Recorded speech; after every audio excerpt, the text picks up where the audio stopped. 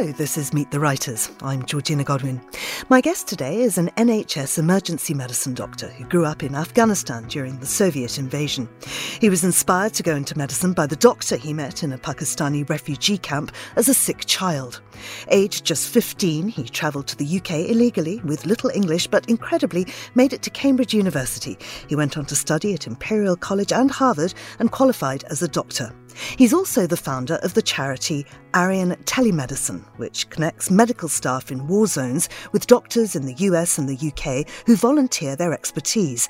For his charity work, he's won multiple awards, including the UN Global Hero Award and the Rotary International Peace Award. His book, In the Wars, From Afghanistan to the UK and Beyond, a refugee's story of survival and saving lives, has just been published.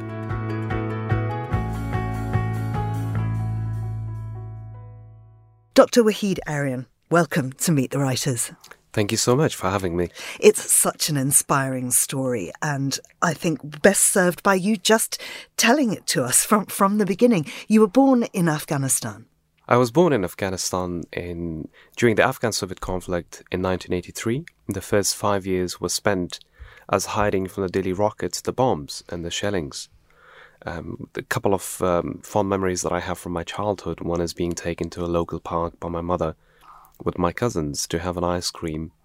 Another one is my father bringing in a big kite, kneeling down and giving me that kite in his military uniform, and for him to disappear because he had to flee the military service, which was compulsory, and that usually meant a death sentence because he had to fight his fellow Afghans, those who were opposing the Soviet-backed government, the Mujahideen.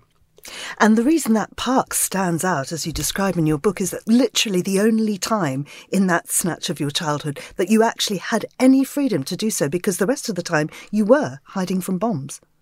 Absolutely. That is the reality for people in conflict zones. I'm not the only person. They don't have toys to play with. They hardly have any food, not much clean water.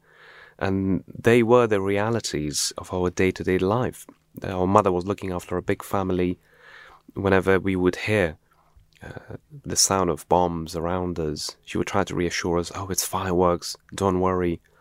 But after 5 years, we had enough of it, and we had to stay together at least as a family. And that's when my parents had to make a decision to flee the country, like millions of other refugees from Afghanistan who fled to Pakistan. We also had to take a very dangerous route to mountains, valleys and rivers, on donkeys and horses, and at night time, because any activity that was seen during the day, the Soviet-backed government, the helicopter gunships and the jets would attack.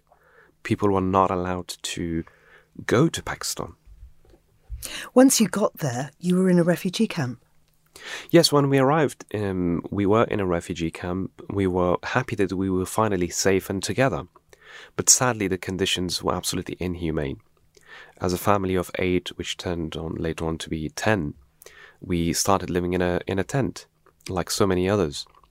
Within days, most of us got malaria, and the conditions in refugee camps are so inhumane that we were having just one fan for a family of 8, with temperatures rising up to 40, 45 degrees, not having clean water. The only food we received was from kindly by the refugee agency. UN Refugee Agency, and those are the ripe conditions for diseases such as malaria and other malnutrition-related illnesses that kill children, and they still do in refugee camps across the world. And before we get onto your own illness, which was a huge turning point in your life, just a word about the politicisation of refugee camps themselves, because different factions are in charge of different camps. They are indeed in different countries, so the conditions vary. But people are there for one reason, and that's a common reason for them. They've left their homes, their relatives, their belongings to find safety. And they are there because they're safe. But that doesn't mean that they are safe mentally, they're safe socially, that they're so safe physically in terms of healthcare. The conditions are not optimum. Maybe in a few refugee camps here and there they might be, but they're not. Because of our work, we work with refugees now as well, and it's incredibly sad to see them suffer.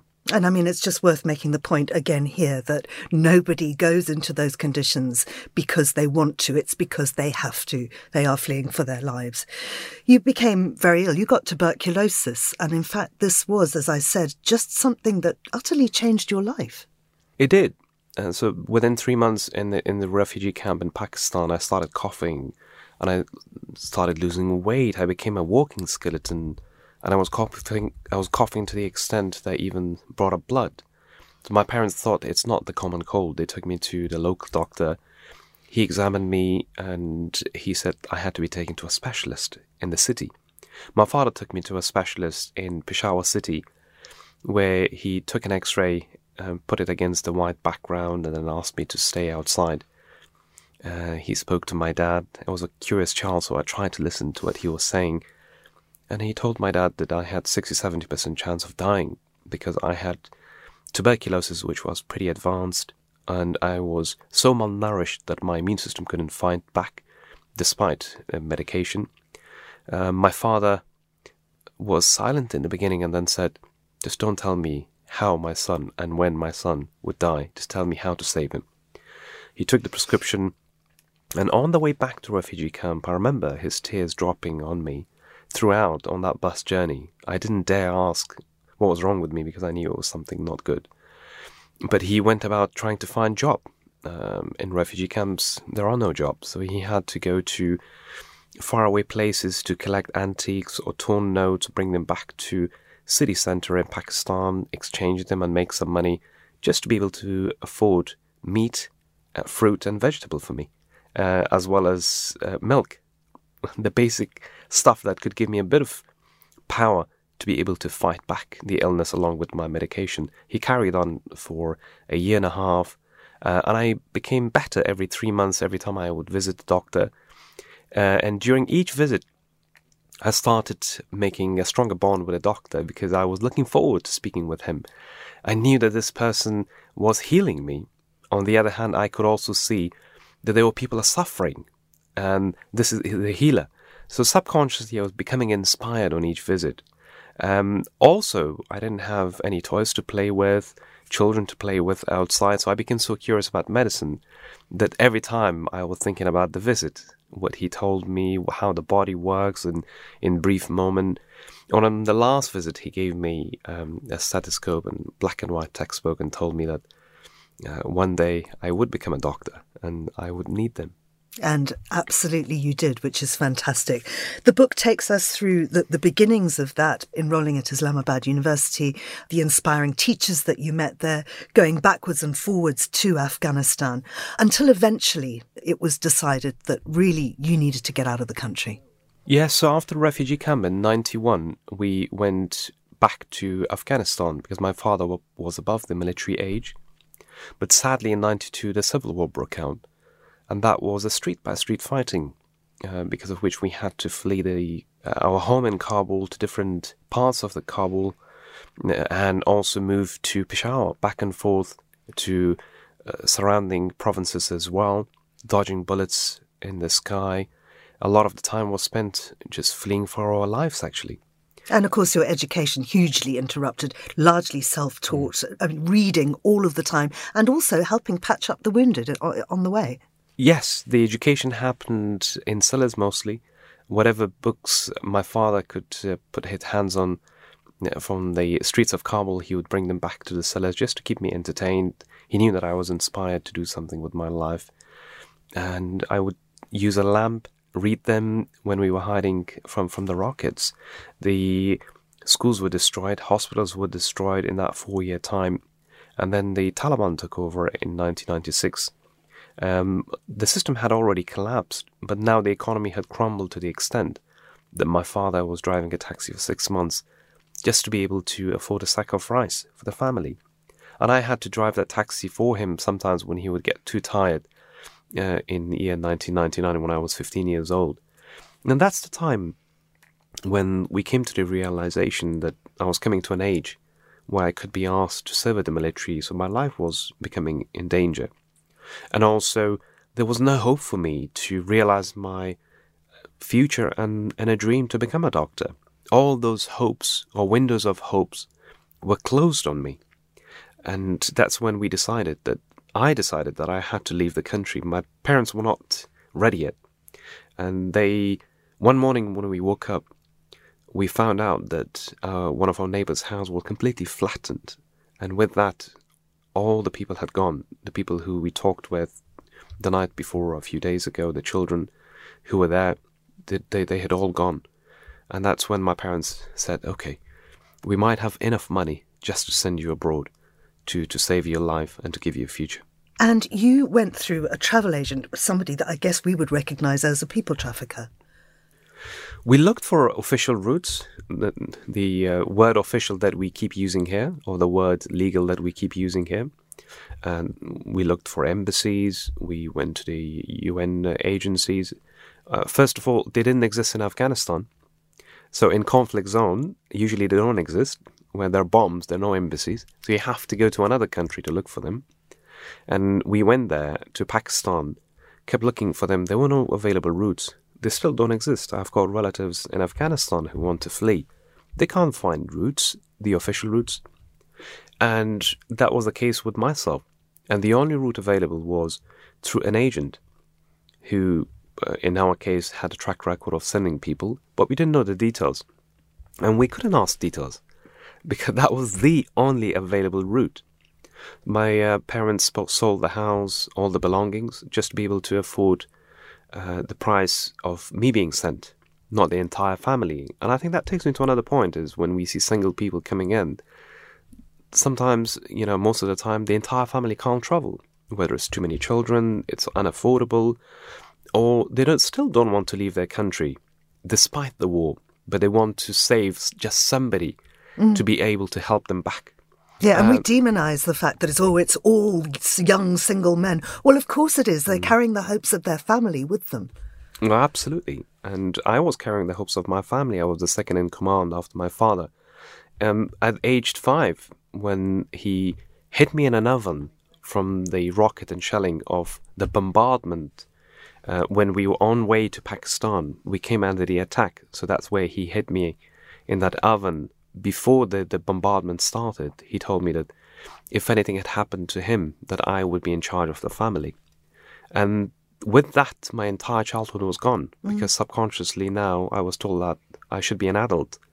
So I never managed to play or do anything. So I took those hopes of my family, put it in the hands of an agent, and the agent sent me to the UK. I landed in the UK in 1999. As a 15-year-old child refugee with no family, not much formal education, and only $100. And went straight to prison. I did. I went to prison because I didn't have the right documentation with me, and there was an incident on the plane as well. It's pretty hilarious looking back at it now. I was not being smart at all, or I was an idiot actually, because I was instructed to put my passport or destroy my passport upon arrival, but I tried to burn it in the plane, and because I followed 2 other teenagers who did that, and the whole thing was blamed on me. So upon arrival, I was arrested, sent to Feltham, but then there was a barrister who fought my corner, and he argued that refugees, asylum seekers shouldn't be penalised because of the route they take. And that's true according to the UN Refugee Convention. The judge agreed. He dropped the charges, and I started a new life. And it was an incredible life. I mean, you were working 3 jobs, you were living in really not very nice conditions, but working incredibly hard, and in fact, coming across really some very kind people. Absolutely. The first kind person was a family friend from Afghanistan who let me stay with him in his flat. And they tried to help me as well when I told them I want to become a doctor. How do I do that? And he sat with other fellow Afghan refugees, and they decided that the best thing for me to do would be to work in a chicken shop, then work as a cabbie, and then own a chicken shop. Because they told me frankly that I didn't have an education. I came from Afghanistan, I needed to support the family, and I shouldn't waste my time. So their heart was in the right place. And I know these are admirable jobs, but their vision for me was to become a chicken wing specialist, whereas I wanted to become a medical specialist. Mm-hmm. So I went about trying to figure out how to do that.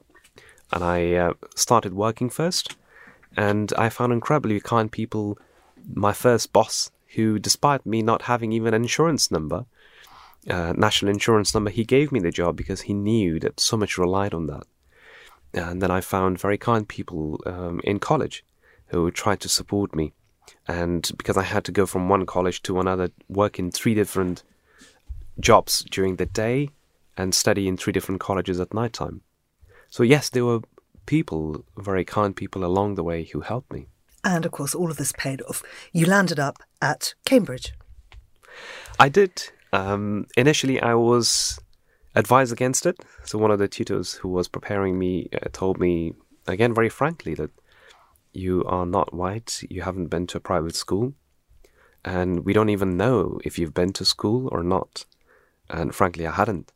So he was honest with me, and he said, don't burn your place.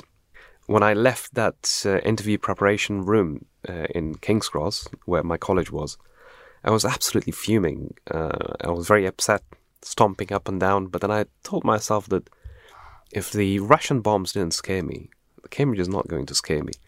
So I went, took a doner kebab along the way with me, went home and circled Cambridge at the top. And that's become my motto now. If somebody says that I couldn't do something or a problem couldn't be solved, I don't look at ways that it can't be solved. I simply look at ways it can be and try it. Now, you did very well at Cambridge. You went on to study at Imperial. You spent a semester at Harvard. And, of course, just racking up all these different qualifications along the way. You were studying much more than you needed to, getting different courses. But at this point, you also became aware of the fact that you had PTSD. And, in fact, this followed a bit of a pattern because as a child, you'd also been depressed. And this issue of mental health, I think, is incredibly important when it comes to refugees because many, many people suffer from PTSD or indeed depression simply because it's circumstantial. Thanks very much for bringing that up. I'm a mental health advocate, and now I've got an initiative called Aryan Wellbeing, which the aim of that is to connect people online to highly qualified, regulated and diverse mental health experts such as psychologists, therapists and PTs to improve people's mental health. And the inspiration for that comes from my own PTSD. And when I started even Cambridge University or working in London, I had signs of PTSD. And those symptoms or signs were me when a red bus would keep coming at me, I would see a tank. So that's a flashback. And then I would have nightmares in the middle of the night. I would wake up because a sniper would be taking my head off in my dream. I had to open the window to see that I was in London, I was safe. And the third sign I had was hypervigilance. My fist would always be tight and I would be sweating. I didn't know that it existed and I had self-diagnosed later on, but I carried on with those signs and symptoms during my studies at Cambridge and later on back in London and so on. So the healing happened for me. That was later on when I became a doctor and I started working as a doctor and I was starting healing people. I could see the fruit of my hard work and I kept going back and forth to Afghanistan to help others as well through my philanthropic work. So that was one element of my healing. But the second one was that I sought professional help to psychologists. And they told me that I had deep scars of traumas, of conflict. So that was another one. And the third one was exercise. So which is why I've combined all those three, exercise, therapy, as well as the purpose and giving to the building blocks of Aryan Wellbeing for me. But that takes me to another important point that, yes, refugees, almost all of them, they suffer from PTSD, severe anxiety and depression. And people post-COVID coming out from COVID as well, I think we shouldn't forget the non-refugee people who, as an A&E physician, I've seen the crisis happening as well, that families have been ripped apart. I've seen so many people suffer directly from COVID and indirectly from the psychosocial measures, the traumas. And sadly, there are not many solutions available. There's a very long waiting list in the NHS. And privately, there are semi-qualified or unqualified unregulated people, or sometimes regulated but very expensive. They're supporting it. So all that has become an inspiration for me to tackle mental health through the Aryan Wellbeing. Now, that, of course, is not your only philanthropic activity. You started Aryan Telemedicine. Now, telemedicine, as I understand it, or as you explain it in the book, can be synchronous or asynchronous. Tell us what it is and how it works and how your organisation helps people globally. So telemedicine, simply, it is connecting a medic from one place to a patient or a medic somewhere else online. It's as simple as that. So it could be done synchronously, which is a direct live, or it could be asynchronous, there's a delay in between. So these are technical terms. But the reason why I came up with doing telemedicine in Afghanistan was in 2010 when I became a doctor, I kept going back and forth to help in any way I could, because I was inspired to help other people who were in refugee camps as well. And I soon realized that on my own, I couldn't achieve much, because the suffering was still there. Despite the help in Afghanistan that was pouring into, the system was absolutely on its knees. And every time I would come back to the NHS, I would tell my colleagues, they wanted to help too. Because of security and logistical problems, I couldn't take them with me. So the light bulb moment happened in 2015, when I noticed that my nephews, nieces, and the hospital doctors were using smartphones and secure social media to chat with each other. And I thought, could we tap into this? And that was the beginning of Aryan Teleheal, a telemedicine charity that now connects volunteer doctors from the NHS and across the world to medics in Afghanistan and giving specialist support. We've scaled to Syria, to African countries, and we have international partnerships with other international organizations and let them know how we operate so they can learn our lessons. But the big part of that, of course, is helping people on the ground. And the side effect of that has been my own healing, which is an ongoing journey for PTSD, as I found peace with it. That every day there is something that I can do for people, or that I see that our specialists are helping. I get rewarded. And that helps me. Writing the book, In the Wars itself, has been a healing journey for me, opening up. For I was been closed for such a long time that even my wife found out after 7 months or 8 months together that we started seeing each other. She found out that I had 7 sisters. I couldn't even tell her that I have 7 sisters. It's an extraordinary story, and I wish that we had lots. I really want to go into, for instance, about deciding to get married. That's a great story in the book. People will have to read it to find out about that. I just want to talk a tiny bit about tech itself, because tech can obviously be a huge force for good. But you point out in the book that, of course, you need human interaction and that not everyone has access.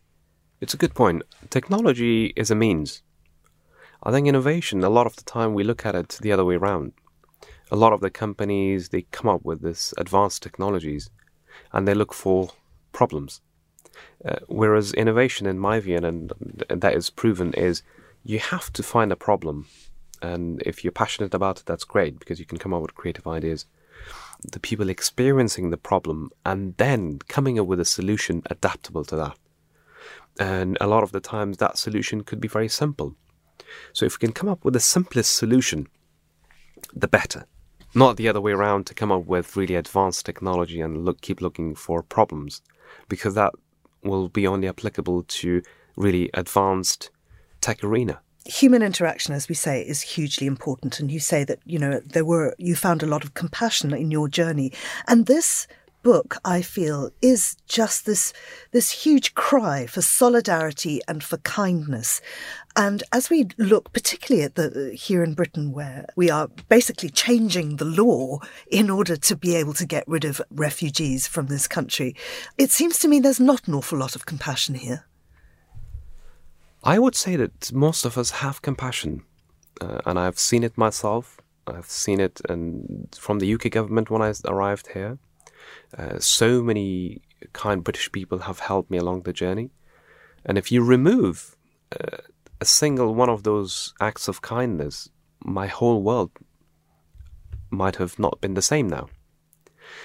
The issue is that refugees and asylum seekers have been politicized. And that is the sad part. The politicization, weaponization of vulnerable refugees who don't have individual voices. They're locked away, they're counted as numbers, dehumanized. And that is an extremely sad part. And for political gains, keep using them is cruel, is inhumane. And that's something I beg not only the politicians, but the public as well, to try to remove the plasters of politics and keep looking at these people as human beings. I'm just one of them. I made it here and was given an opportunity to start a new life, having left everything behind, having taken an unofficial route. And I did that. And I managed to rebuild my life. And now I very proudly contribute to the frontline NHS as an emergency doctor and to the world at large. Other people, I do believe, have their own talents, their own ambitions. It could be anything. But they have to be given a fair chance to life as well, the same way as I was given. We're talking during Refugee Week, in fact, here in Britain. What can we as individuals do? I mean, we can protest at the law changes, we can picket against Priti Patel, we can take people into our homes, but is there anything meaningful that we can do? Yes, each one of us has the power to make a change. I strongly believe in that.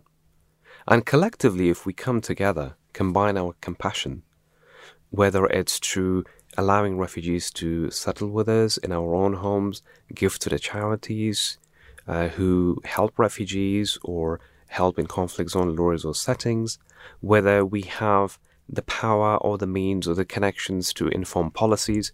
I think there are so many ways we can help. It's not acting is something that, in my view, we can't just stand still and say, oh, it's for the politicians. We shouldn't do that. And this is something we can't sit on the fence. And of course, we can give to your charity, which is Aryan Teleheal. Yes, of course, it's one of the charities. Yes, yeah, of and course. All the details for that are in your book, of course, and on your website. Just before we go, I just wondered if you could give me a brief update on Afghanistan and your family there. The situation in Afghanistan is incredibly heartbreaking. This morning I woke up to the news that there has been an earthquake that killed hundreds of people, could be deaths that could be above 1,000, and this is on top of the humanitarian crisis that has absolutely come to a climax since last year, the regime change. Up to 95% of the population, they don't have access to enough food, and I think more than half the population are likely to be going through starvation. So the money is frozen, which I have no idea why, because you can't punish the people because of who is in power. We're talking about people who are reliant on donations, who are reliant on aid agencies and international aid. You suddenly take everything away from them. Of course, they're all going to fall down. My own family is there. My father is there. My sisters are there. Their husbands, their families, and they can't even afford anything for themselves. I keep sending money to them, along with my 2 other displaced brothers now who have become new refugees, 2 in the US and a sister in Sweden who I met recently. I went and saw her. And it just shows that, for me personally, my own life has been repeated in front of me again. But also it shows that although prior to the regime change things were not fine, there was corruption, insecurity and all that, but at least they were together. But our family, like so many other families, has completely disintegrated. And it keeps happening in Afghanistan. It keeps happening, sadly. We go in, interfere with bombs, and then we come out and wash our hands. And that is the sad reality in Afghanistan, that yes, we could claim that the West has gone in and poured so much money in, but yes, that was along with the bombs. The reality is that interference was because of political reasons, not because we went in for 20 years to help the people. But now, everything we see is as a consequence, not 100%, but yes, there was war before that and so on. But the way we pulled out is impacting the people. And that's where my heart breaks for the people. Do you have hope? Without hope, I couldn't be a humanitarian, so I always have hope.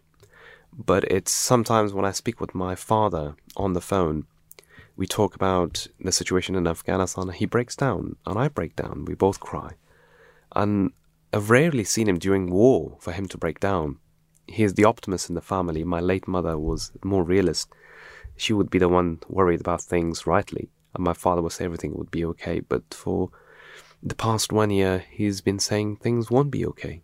And it's incredibly affecting me as well. Well, I would urge everybody to buy this book, to read this book, to take heart from some of the messages you put in it, and absolutely to donate to your charity. In the Wars, from Afghanistan to the UK and beyond, a refugee's story of survival and saving lives, is by Dr. Wahid Arian. Thank you so much for coming to talk to me today. Thank you so much for having me. You've been listening to Meet the Writers, thanks to the production team of Nora Hull and Lillian Fawcett. And you can download this show and previous episodes from our website or app, from SoundCloud, Mixcloud or iTunes. I'm Georgina Godwin. Thank you for listening.